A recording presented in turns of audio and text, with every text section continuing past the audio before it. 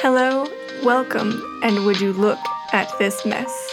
I'm your host, Kate, and the purpose of this podcast is to trace, explore, and celebrate the unconventionality that lives within all of us.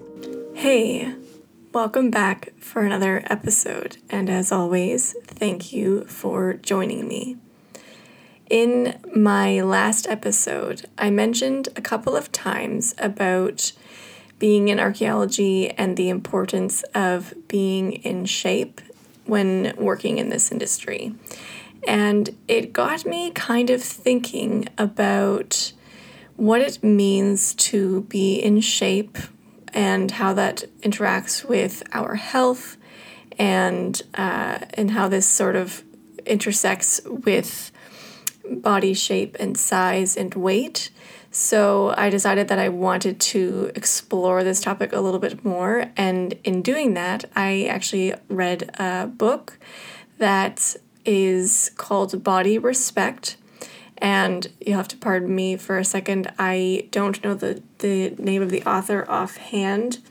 Let me open it up here and see if I can find it for you, in case you're also interested in reading this book. So Linda Bacon and Lucy Aphramor are the two authors who wrote this book called Body Respect.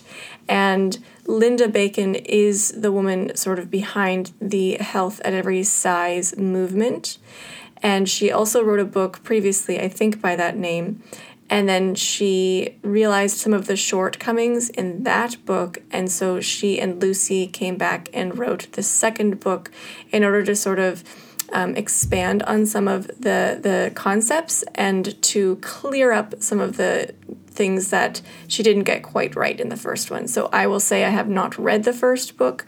I've read just the second book, but it was a really good read. And of course, with everything, I always take everything with a grain of salt.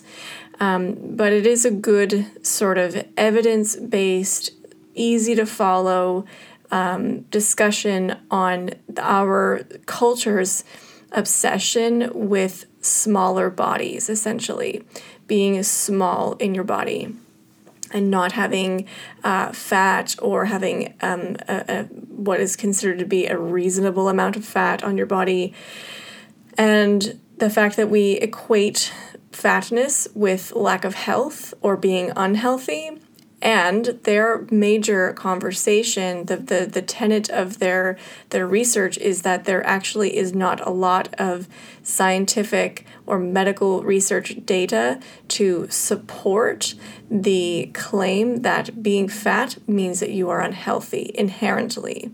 And so on the other side of this, of course, it's becoming a bit more of a cultural conversation to also identify the fact that being slim or being in a smaller body also does not inherently mean that you are healthy, even though those two things tend to be packaged together. So being fat is packaged with being unhealthy, and being thin or smaller is packaged with being healthy. And so basically, the authors are saying there's actually not a lot of evidence to support either of these spectrums of health. And because of the obsession with being smaller and having smaller bodies and a lack of understanding about how much fat someone can have on their body before that's the main driver behind their ill health, versus simply actually having a third external factor be the reason why someone is fat and unhealthy. So we have this obsession with basically controlling the size of our bodies. And not only does this create stress on the body long term, because we will often resort to things like diets and restrictions in our diets and extreme workout and exercise regimes and that sort of thing, which is difficult to maintain long term.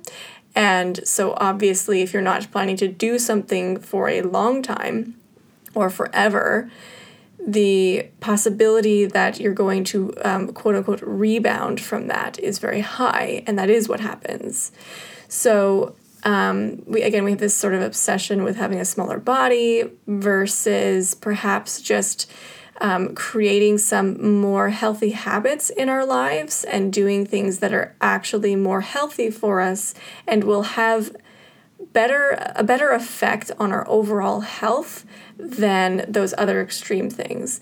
And so what they found in writing this book and doing the research that they do is that what I had sort of alluded to being a third factor or a different factor that leads to both being fat and being unhealthy is things like chronic stress and discrimination and what kind of a job you have and how much control you exercise over your position. And so those are more social factors. Those are socioeconomic factors that have this very profound effect on your health. And so not only depending on where you rank socioeconomically in terms of like being impoverished or above poverty, but even when you look at, according to these authors anyway, when you look at the discrepancy between the CEOs of companies and their underlings, there's also a health disparity between those groups. And it's not the typical idea that CEOs are the most highly stressed and living the short lives and having heart attacks. It is the underlings who tend to live shorter, less healthy lives.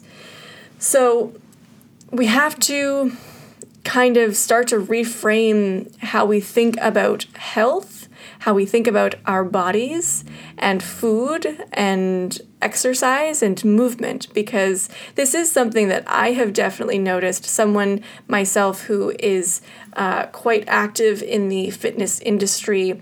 I pay a lot of attention to what's going on in the industry. I don't necessarily participate in the diet culture side of things, but I do pay attention to what people are talking about in terms of movement and good, well-rounded diets and that sort of thing. And something that I have noticed coming up recently is this notion that being active throughout your day, building a little bit of activity into your entire day is going to have a better effect on your overall health, particularly long term, than doing a 30 to 60 minute intense high cardio workout or a strength training workout. If you do things like choosing to take the stairs at work instead of the elevator, if you stand while you are folding laundry, if you park further away from your office and walk a little bit, or get off the bus at an earlier stop and walk a little bit from there, those kinds of things builds more into your day, and so it becomes more of like a sustained activity throughout the day, is going to have a more profound effect on your health overall. It may not have a profound effect on your body necessarily in the way that you embody your skin, but it will have an effect on your health. And so there is this problem of the entanglement between body size and health. And I mean, I'm not going to say that I don't fall into this trap a little bit myself, because of course we're all indoctrinated into the culture that smaller is better, that being fit and ripped are the ideals and all of that. And I will say that for myself, I do prefer my body when it is on the more muscular side and a little bit more strong looking. So I do aim to have my body sort of sitting at that state as much as I can, and without going to any big extremes or anything like that. But I also try to be mindful of the fact that it's important to eat. It's important to eat good food. It's important to understand your body, what you're putting into it, how it reacts to different things, and what is best for it and what it functions best with. And sort of look at all of that stuff divorced of the external ideas that you have to look a particular way, or that eating X gives you Y. Like, there's so much bullshit out there that will try to make you think that you have to have this product or this particular kind of food. Sorry, you'll have to excuse my street is busy suddenly because there was an accident on the street by me, and so they're diverting traffic down here, so there's a lot more vehicle traffic coming down. Anyway, so this was all sort of stemming from the fact that I made these comments about being in shape to do archaeology, and I thought to myself, like, what does that even mean, really, when I look at that kind of comment? And I think, well, what do I mean by being in shape? Because when I look at the people that I work with, there's a huge diversity and huge variety of different shapes and sizes and weights and all of that for people that I work with. And because, of course, I work with men and women, and not everybody, we're not all the same size. And women especially, there is the issue of what's called sexual dimorphism, where men or the male of a species tends to be larger than females at adult size. So historically, even, archaeology has been a male-dominated industry, partly because they just didn't think that women could do it. They really didn't think that women were capable of digging, and digging in the conditions that we dig in. And it took a while for women to sort of assert ourselves and say, like, you don't have to be a big, brute, bulky guy to do this. There's actually a lot of other qualities that women bring to the table that some men don't have. And actually, so like an example, this is a bit of an obscure example, but an interesting one is that there have been projects where doing cave archaeology, and they literally have to only bring people in who are like under 5 feet, who are these puny, petite little girls. Not girls, they're women, but they're very small even for human standards, because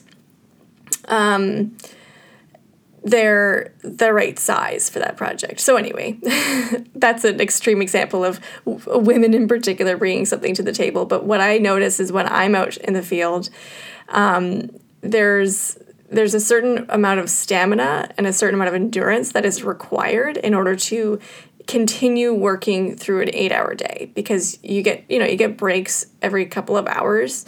Depending on how hot it is, you might get a couple of extra breaks and you drink water and whatever, but you do have to basically sustain doing the digging and the screening and all of that activity for essentially 8 hours a day. And if you don't have a good sense of what your stamina is or a good sense of your endurance, and you overdo it, you can easily end up with heat stroke. I've seen people passing out and throwing up and doing all of these things because they clearly don't, it's not clearly, but sometimes people don't have a sense of what their body can handle. Sometimes it's an incident that happens once or twice because of extreme temperatures or something like that. But you do have to have a sense of these things. And so it doesn't necessarily come down to the size of your body or your weight, how tall you are or how wide you are or any of those things. It just comes down to how legitimately fit are you. And so this is something where I've noticed, because like I said, I used this phrasing in shape. And so then I thought, well, that might conjure in people's minds like this idea that archaeologists are out there and they're all these really lean and fit and bulky people who, they like our muscles glisten in the sun and stuff. Like, that's not at all what most archaeologists look like. We're just average people who are really good at this particular thing and who are active and can do this because that's what we've been doing. We've been training to do it. And everyone who starts out a little bit slow, and you build your capacity and your ability over time.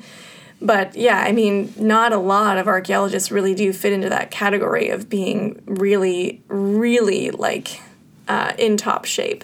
Most archaeologists are just, again, we're just regular people. And so then I was thinking okay, well, I have to explain this a little bit because, and that's sort of what spurred this idea that I needed to look into this a little bit deeper because I want to understand from a medical and from a scientific perspective why it is that people will do really well at this job and they don't fit the mold or the idea of what a really active and fit person would look like, and yet they are really good at this job.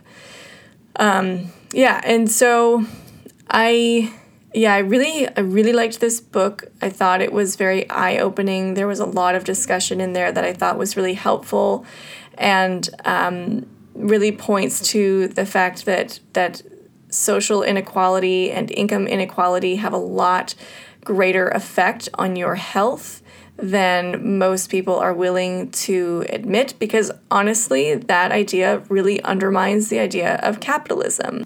Capitalism in itself is really predicated on the individual and individualism, and this is why Americans, or North Americans in general, really like the idea of capitalism, because for us, we're very individualistic cultures. We think of merely ourselves, really, maybe our family units, but basically the idea is that everyone has.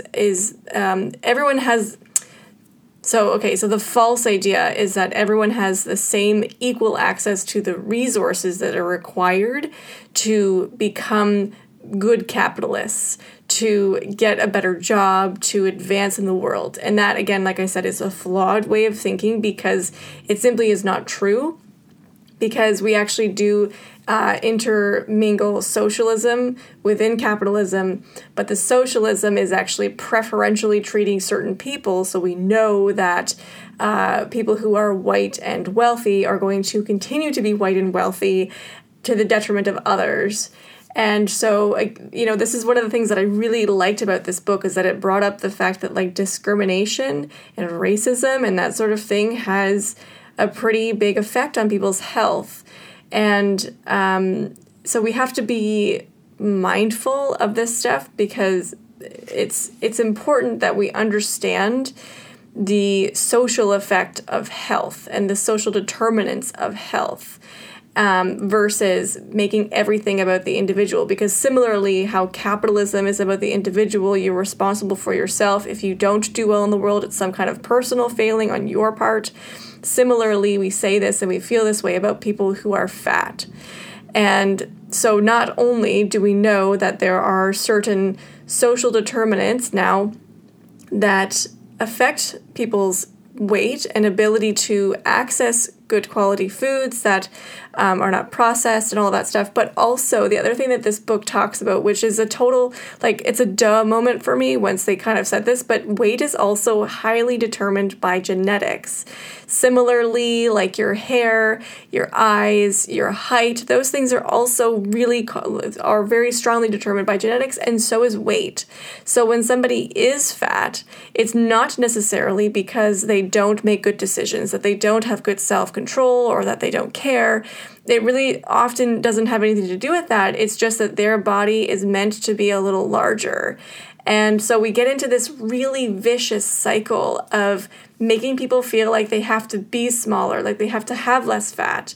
They go on to the diets, and because it's so degrading to be fat, the diets tend to be those quick fixes. And because technically you can lose a lot of weight in a very short amount of time, there's a lot of temptation there to take that route. Again, I'm paying attention to this industry, so I do see that there are some people who are going, hey, just take the long game. It's going to be fine. You're going to do a slow process and think the weight is going to come off eventually, but it's not going to drop off right away, and blah, blah, blah.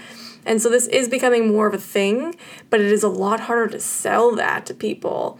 And so it's not as common to be coming up to people who are finding people who are advocating for that kind of weight loss. And these women propose an even more radical idea, which is don't try to lose weight at all. You don't need to lose any weight.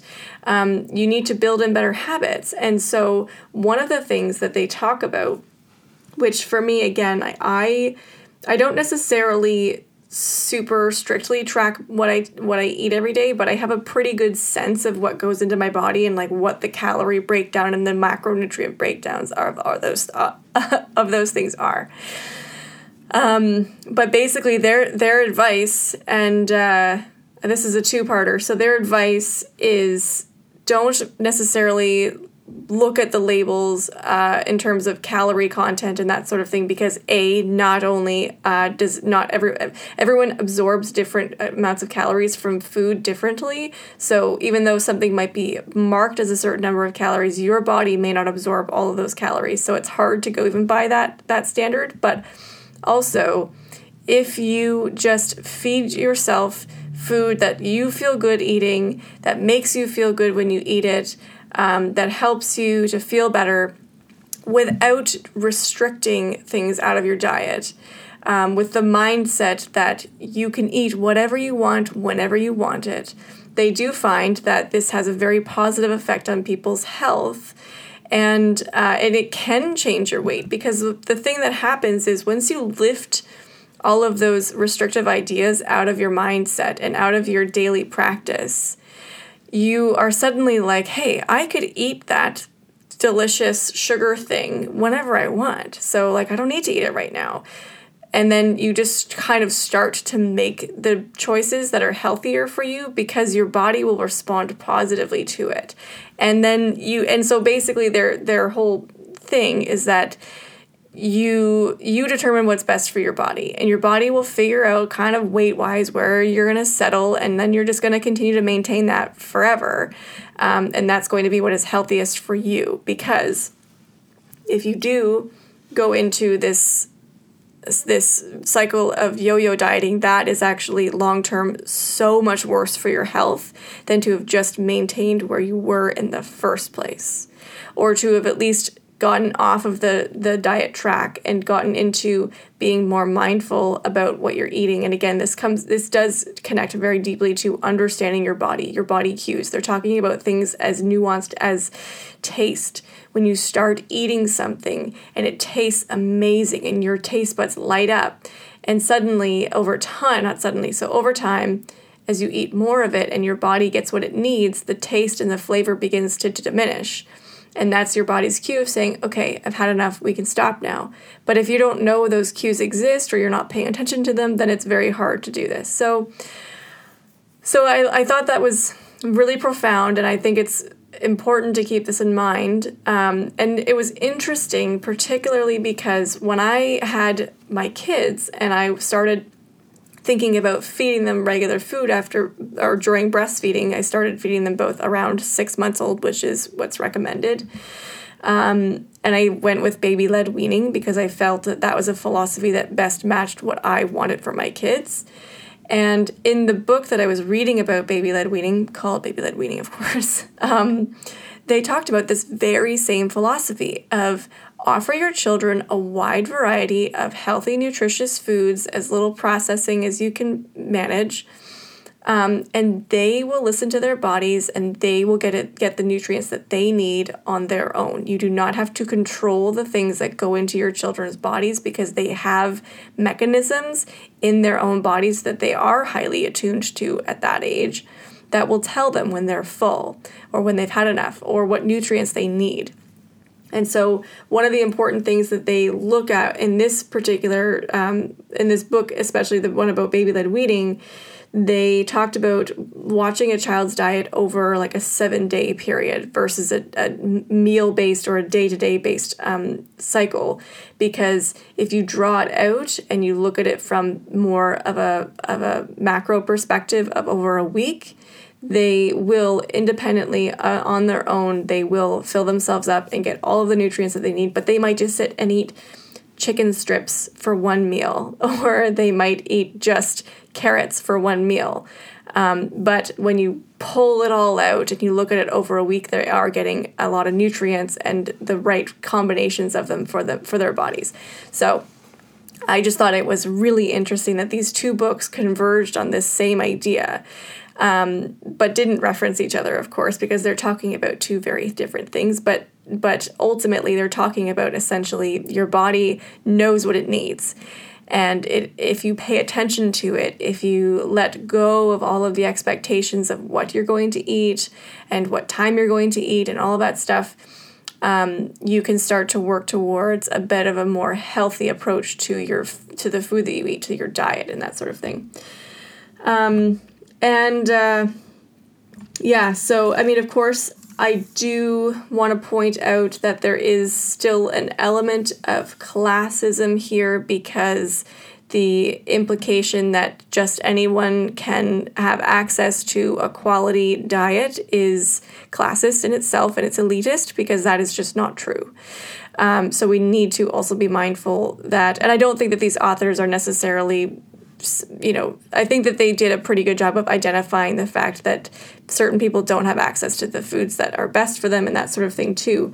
And I also was reading something, or I was listening to something recently that was talking about researchers looking at people who are low income, who make decisions to eat more fast food things and things that they're eating out in large part because they're too stressed to think about cooking. And so it's just easier to get something that everyone will like and everyone will eat in your family. If you have kids, right, you get them McDonald's or whatever, they're going to eat it. So there's no argument about the food. You don't have to think about it. You don't have to cook it. There's all these different factors in it. And then, of course, layer on top of the fact that lots of people are not able to access quality foods and produce and non-processed foods and that sort of thing. So this is absolutely a bigger social issue than just vanity and the idea that we want to be thinner or whatever. It goes much deeper than that too. And I think I'll talk about that sometime as well, but I also think that I've hit my my limit for discussion today. So anyway, the point really here is that when I say that it's important to be in shape to do archaeology, I am not referring to any particular size, shape, or weight. Being in shape is individual to you, and you will look however you're going to look, even if you are legitimately in shape, and you don't have to let society dictate that for you. So that is all for today. I want to thank you again for joining me. I am so glad that there are some of you out there who are enjoying these conversations, who are getting something out of this. And thank you so much for the very kind feedback that you have been giving me. I'm really grateful, and I'll just keep showing up here every week to give you my thoughts. So thanks again. You can find all my contact info in the show notes, and I guess without further ado, I will see you in the next one.